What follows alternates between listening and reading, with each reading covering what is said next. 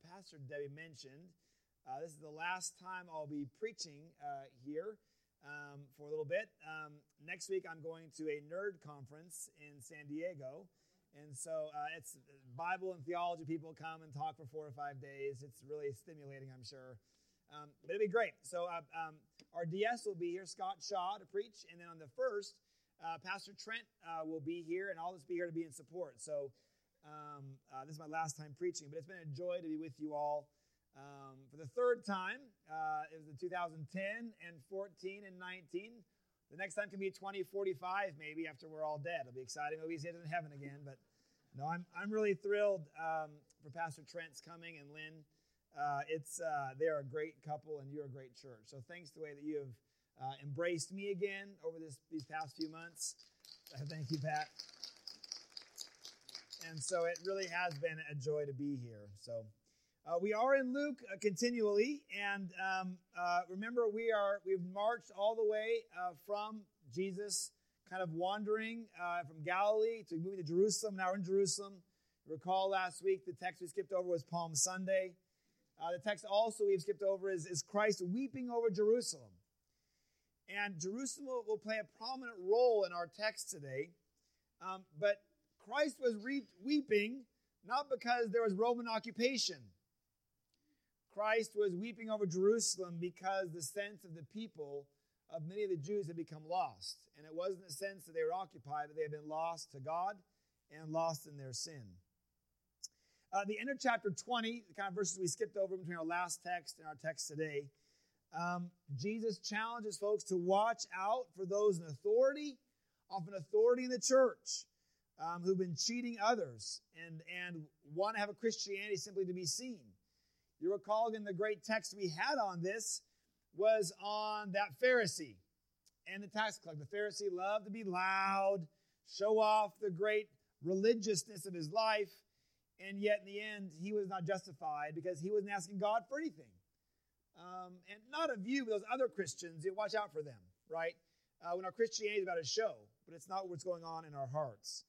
And then the beginning of chapter 21, and our text will be chapter 5 later, but the beginning of the chapter 21 is this great, small, little passage. Again, they're in Jerusalem, and there's a temple. And there's someone who is rich. There's a poor widow, 2 individuals again, and Luke does this often, right? 2 different kind of polar opposites. And we know, again, in Luke, having riches is not awesome, right? But again, this rich person is giving an offering. It's wonderful. But this poor widow is getting offering. And he says, this is Christ saying, the widow has given more because she gave out of her poverty rather than the rich gave out of their spare change. What do we give God out of? My dad drove me here today so I could sleep on the way here. I always have to sleep when I'm driving. It's not a good idea, but it was helpful when he's driving me here. One of the things that my parents taught me early on was the importance of tithes and offerings. And one of the things I would encourage you, and the tithe is simply this. It's ideally about a 10% of what you bring in your household. I know many of you regularly give tithes and offerings. And so without guilt, I would just tell you, if you're not giving, you need to start, right? The tithe is a great blessing that we are reminded that all that we have is God's. And it's a great gift. I know sometimes financially things are tight, and I know families for whom they just gave $1 a week. And so in some regard, I don't know what you can afford, but I know this. It's a place where do you trust God? And of course, tithe is 10%. The offerings are over and above that. And so I would encourage you, as you think about your own life, as you think about your world, your finances in particular, the question is this: can God even be Lord of our finances? And so I would say I have no problem speaking and teaching and kind of commanding folks to do this because it's a great promise from God. The God promises to test God on this. So I encourage you, again, to make tithes and offerings a regular part of your worship. My parents instilled in me a discipline long ago. There were eras when things were great and times when Dad lost his job, got fired, but we were always giving the tithe. And it was a balance that God says, can you trust me? And I'd say God can be trusted. So, and the key is this, and when we give, do you give out of your spare change, or do you give from a heart of deep thankfulness of what God has done? And that poor widow gave out of a deep heart of all that God has given her. So that's an encouraged life lesson for you as you think about going forward in life. So they're then in Jerusalem. The temple will become a key part of our text today. And the key is this. The temple, you might recall, as they kind of come to Jerusalem as a city, David wanted to build a temple. But God said no, there was too much blood on his hands. And so he was able to rejoice bringing the Ark of the Covenant in. But ultimately, his son Solomon built the temple. And it was amazing. Now, I've not seen it. You haven't seen it. But as it's described, it was unbelievable. Of course, we know Jerusalem was kind of up on a hill. It was chosen as a military city because it's hard to attack when you are up on a hill. You have the upper ground position. And the temple is the highest part in Jerusalem. But one of the things we know is that the temple was thought to be, well, that's where God dwells. But of course, we know God can't be contained. But the Jews saw Jerusalem and the temple as kind of their safeguard. Because if God is there, certainly the temple will never be destroyed. All right. As you're able, please stand. Luke 21, verse 5. Hear these words of Christ again in the midst of Jerusalem. And they're approaching, by the way, his Passion Week. Again, Luke 21, verse 5. I'll read through verse 19. Some people were talking about the temple, how it was decorated with beautiful stones and ornaments dedicated to God. But Jesus said, as for the things you are admiring, the time is coming when not even one stone will be left upon another. All will be demolished. They asked him, Teacher, when will these things happen? What sign will show that these things are about to happen? Jesus said, watch out that you aren't deceived. Many will come in my name saying, I'm the one, and it's time. Don't follow them. When you hear of wars and rebellions, don't be alarmed. These things must happen first, but the end won't happen immediately. Then Jesus said to them, nations and kingdoms will fight against each other. There will be great earthquakes and wide-scale food shortages and epidemics. There will also be terrifying sights and great signs in the sky. But before all that occurs, they will take you into custody and harass you because of your faith. This is so encouraging. They will hand you over to synagogues and prisons, and you will be brought before kings and governors because of my name. This will provide you with an opportunity to testify. Make up your minds not to prepare your defense in advance. I'll give you words and wisdom that none of your opponents will be able to counter or contradict. It's even better, you'll be betrayed by your parents, brothers and sisters, relatives and friends. They will execute some of you. Everyone will hate you because of my name. Still, not a hair of your heads will be lost. By holding fast, you will gain your lives. The word of God for the people of God. Thanks be to God. We're not sure. Maybe are you thankful? Are you? He's seated. Once again, I'll tell you, don't blame me. Blame Jesus. He's the one who said it, right? This text is to be a text of encouragement, but also a reality check. Now, for those of you who've read the Old Testament, you will know that many thought for a long time that having the Jerusalem and having the temple and being God's chosen people, certainly God will not let harm come to us. But unfortunately, that was not the case. See, here's the problem. The Jews had become really excited and thankful about the idea of being God's people, even though they weren't following God's ways. And see, here's the thing, the temple, which was beautiful and a great place of worship, all of a sudden they were more excited about the temple than they were of God. And so God has eventually the northern kingdoms falls, and then the great king Nebuchadnezzar, ever heard his name from the Bible, in 586, comes and sacks the city and destroys the temple. It's hard, maybe it's not hard, to realize the utter despair of the people when that occurs. They had thought God had abandoned them, God had left them. They were so counting on the fact that they had God's temple, certainly no harm can come to us. And here's the awkward part of the Old Testament. God is saying God enabled and equipped and empowered Nebuchadnezzar to do it. You see, Jerusalem and the temple had become their God, and they had forgotten Yahweh. So, eventually they go into exile. It was not fun. Eventually, God allows them to bring it back in the second temple by Zerubbabel. He does replace the old temple in 515. It wasn't as grand, they say, as Solomon's first temple, but as they describe it, still they had sheets and plates of gold. And when the sun would shine on it, it would literally set ablaze the whole valley all around the area there. But again, it was a classic case of be careful of where you put your faith and your trust. Some of you know that we've been preaching on the lectionary. The lectionary is a 3-year cycle. And I was looking at some old notes, and I saw that I had preached this sermon for the first time in November of 2001. Remember what happened in September of 2001? Again, growing up in the United States, I know many of you have served in the military, been all over the world. I've been visited places. But certainly I had heard of Pearl Harbor. My grandfather, my dad's dad, was actually on his way back. Their ship was hurt. They were trying to get from Pearl Harbor. They weren't there, but they were close to it. But really, since I was a kid, and we had the attacks, of course, in Timothy McVeigh and the bombing and the Edward Murrow burning in Oklahoma City. But in some regard, I think Americans, I at least as a 20-year-old, 30-year-old nothing kid, the thought of our buildings coming down in America, that happens other places. And I'm sure many of you who remember September 11th knew there was a great deal of alarm and panic. All of a sudden now we were vulnerable to these great big towers in New York to come down. I think this also reminds us, where do we put our security? Where do we put our hope?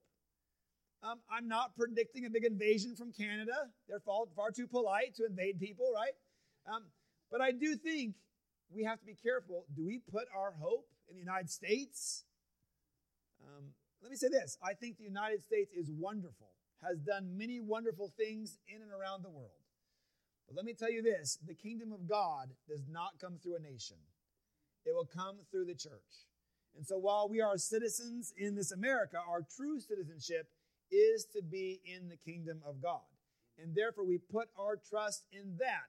Because if you put your trust in a nation, that is not good. To this point, all nations have crumbled, but God's kingdom will endure. And that's the invitation for us today. Well, Jesus says that the temple is going to be destroyed, and they're like, we want to know more. And what's fascinating about Jesus' explanation is ultimately he tells them not like when it's going to happen, but how they are to live and prepare themselves. And really, you have this message coming to disciples. And again, we've been on this long journey of what it means to be a disciple. And as you heard, being a disciple is not always fun. Right? This is not the awesome church growth text to get the masses to come. Hey, be a Christian. You'll be persecuted. Yay!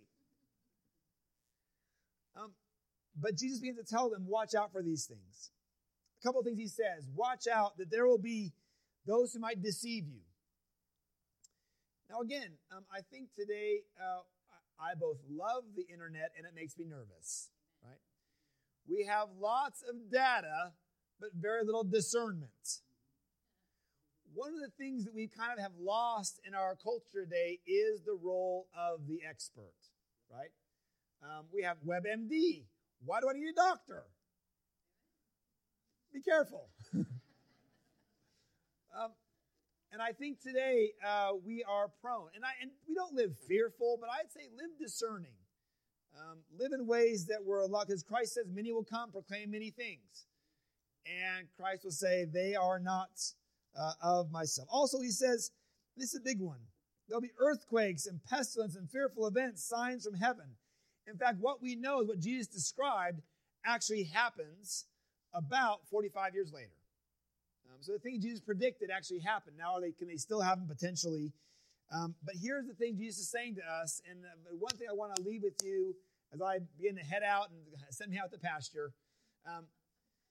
When Jesus talks, he wants you to not be afraid.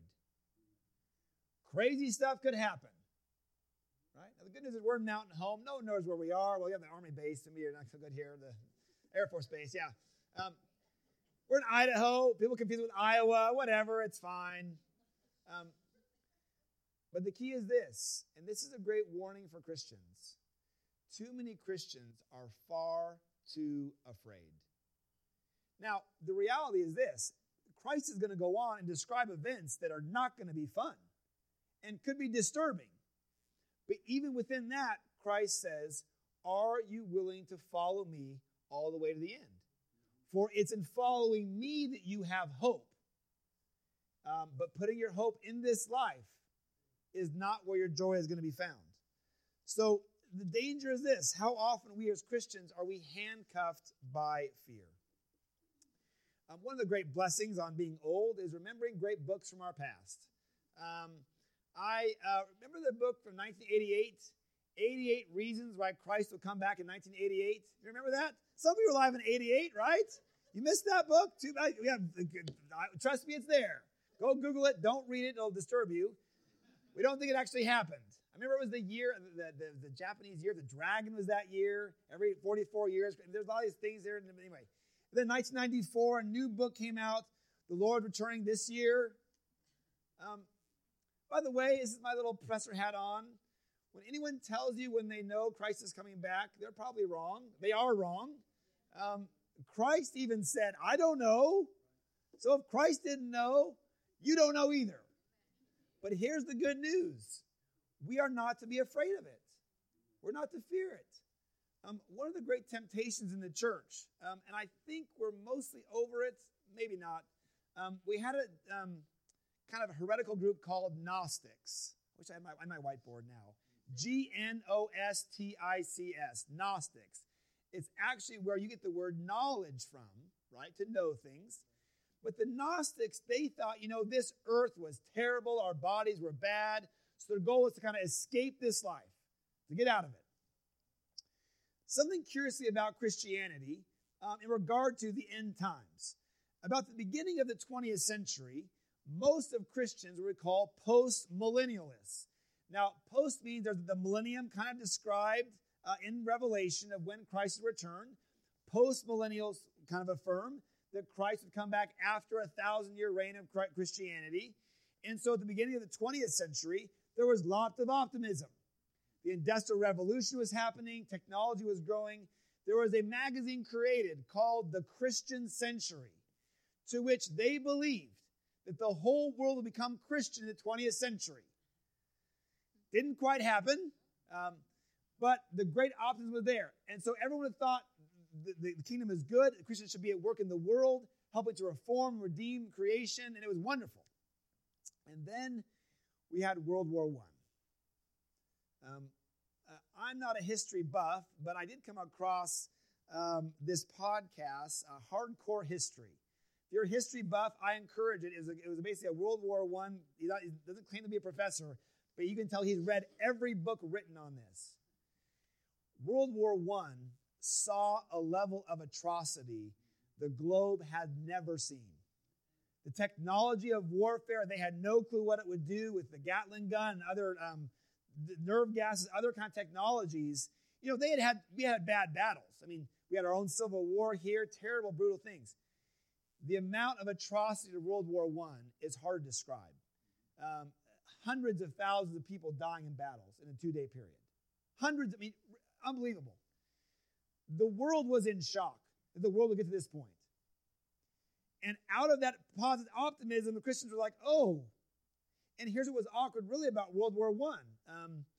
A lot of wars to that point had been over kind of religious issues. And so what happens in World War I, in fact, one of the movies I watch my students, have them watch, you should watch it as well. It's called Joy You Know Well. I invite you to watch it. It talks about how on Christmas Eve and Christmas Day, on the front, many of the soldiers stopped fighting. And then it kind of goes on to say once they stopped fighting and they kind of played soccer and hung out and shared food together, the Germans and the Brits and the Irish, all across World War the front there, because they were all Christian. Relatively. And you had Christians killing Christians. It's a great movie. I'll let you watch the movie, how it worked out there. But the atrocity was mind-bending.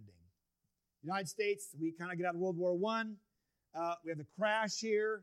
And then any optimism that remained for hope for the world, World War II stomped it out. Towards many Christians after those world wars, instead of thinking there's going to be a 1,000-year reign and then Christ, became more premillennialists, which said, look, the earth's going to hell, Christ come now. Right? The reality is this, and Nazarenes, we don't take a stance on, premillennial, postmillennial. But here's the thing, what happened when I grew up as a kid. After the world wars, you had, of course, the Cold War, where you'd worry about the Russians coming. They were ironically our allies in World War II. But all of a sudden, fear, fear, fear. So the 70s created all these weird and awkward movies. The Gospel Blimp, right? About how you want to be Christian, because fear was the issue there. But ultimately, Christians lost their hope. And I'm convinced, even today, we were captivated and addicted to fear. And one of the things Christ is saying here is that, look, you're going to hear crazy stuff, right? And when you hear it, don't be alarmed. Don't be afraid. Trust in God. Now, the irony is, of course, as you've read the rest of the passage, and it got worse before it got even better. Bad things are going to come to you, but the invitation is you're invited to not be afraid. We would say again, in regard to Jesus' text that Josephus, the 2nd century historian, noted that really all the things Jesus predicted kind of came true in the rise of Nero. But again, these words were only about them, but also for today as well. But then Jesus, who's talking to his disciples, and again, we've been on a long journey. What does it mean to be a disciple? Jesus said, yeah, it's going to get hard. You're going to be persecuted. They're going to take you into the synagogues. They're going to question you. It will not be fun. Then he has this weird line. It was hard for me. Don't plan your defense ahead. I'll give you words to say. And of course, we see this, don't we, in the Acts. Again, the disciples, remember, they're about 3 steps above the 3 stooges, right, in the Gospels. Constantly getting it wrong, messing it up. And one of the things that you can see in Acts, when the Holy Spirit comes, these uneducated men are brought before the Sanhedrin. And they'll say in Acts, where did they get this wisdom? They're simply fishermen. So we see this happening. But again, here's the other analogy about this temple being destroyed. In some regard, what Christ is also preparing them for, while that was be devastating, in some regard, Christ was also saying, but I am the true temple of God. And the level of shock and horror for Christ to be killed was coming.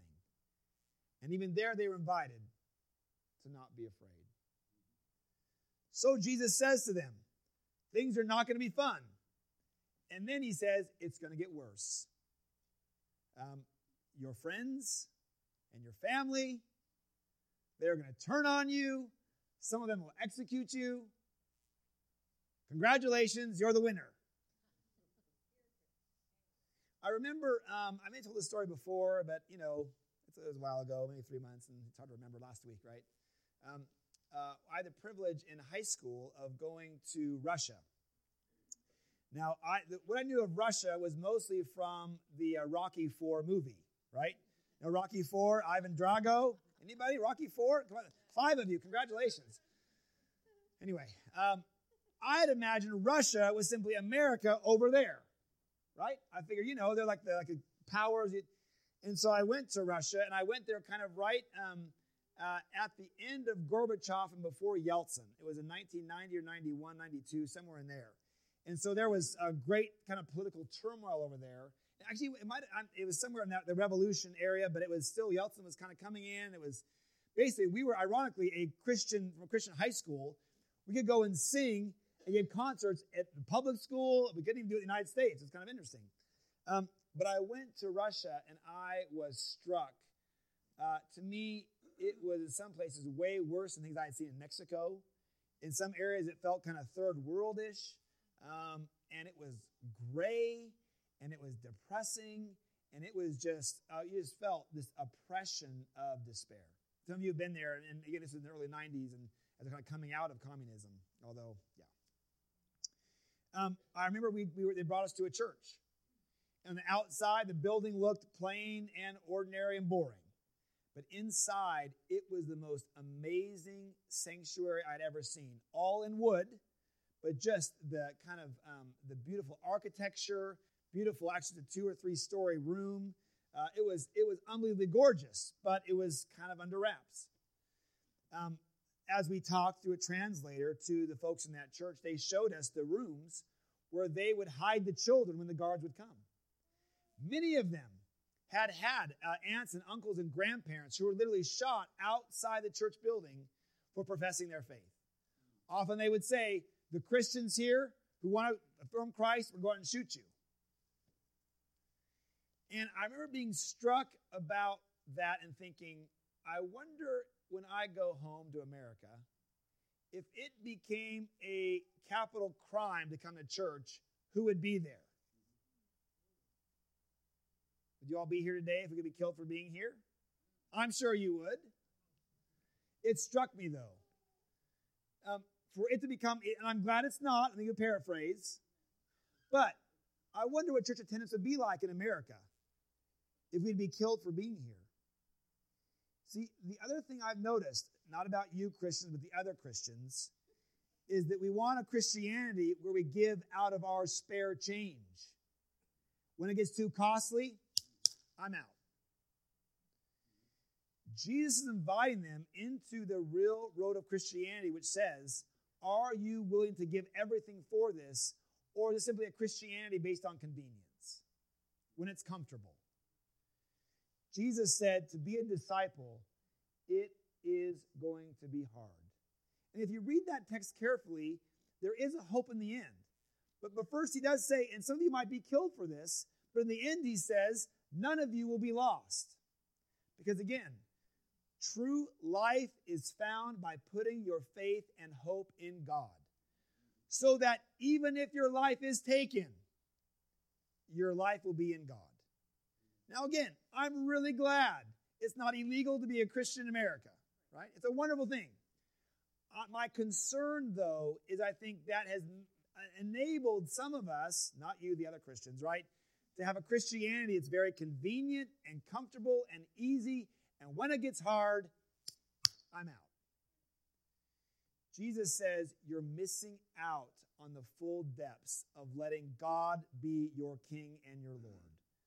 So that come what may, even if it means laying down our life, that's the invitation of Christianity. Not that we don't like our life, not that we're seeking to be killed. The whole idea of martyrdom is not wanting to be killed.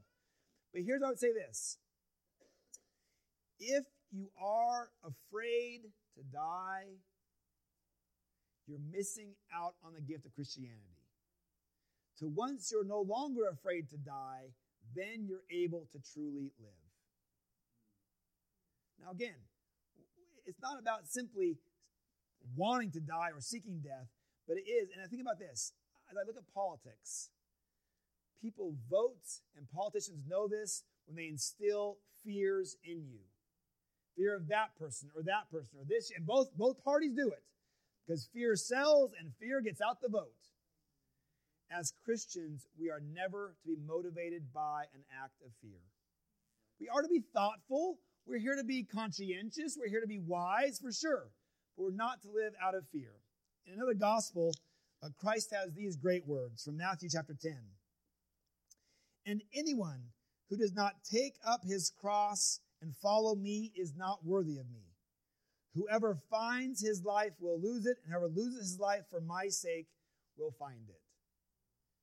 You see, as Jesus was giving this not fun teaching, by the way, yeah, your family and parents, everybody, they're going to not like you, and some are going to kill you. The invitation is, what does it mean that Christ is your Lord? And that no matter what comes, again, we don't seek persecution, but also, and this is the problem with the church, right? Too often we want Christ to do things for us, but as we see in that last passage, to find salvation is to be willing to take up your cross and follow Jesus all the way to the cross. Sometimes we want a spectator Christianity. When I write the book Why Christians Hate Jesus, this will be in there. We don't like this passage. It is not fun. It is not comforting. But Christ is saying to the disciples, look, hard times are coming. Decide now, are you going to be in or are you going to be out? Now again, I'm thankful that in most parts of the world, to be Christian is not under the threat of a gun. We do have friends we know in parts of the world where that is the case. But the place where the threat is not there, the question is, yet how central is our faith and our Christianity? What does it mean that we are giving God out of our spare change versus saying, God, you get to have all of me, my hopes, my dreams, my futures, so that my life really is in your hands. See, here's the invitation from Christ. You want to find your life? It's not in surrounding it by comfortable, easy possessions. And Luke is just blatant over and over again. Riches are a means of self-destruction. Because all of a sudden you think, oh, I'm pretty smart. I'm pretty comfortable. I have a pretty good kingdom going on here, and I'll give, token conveniently.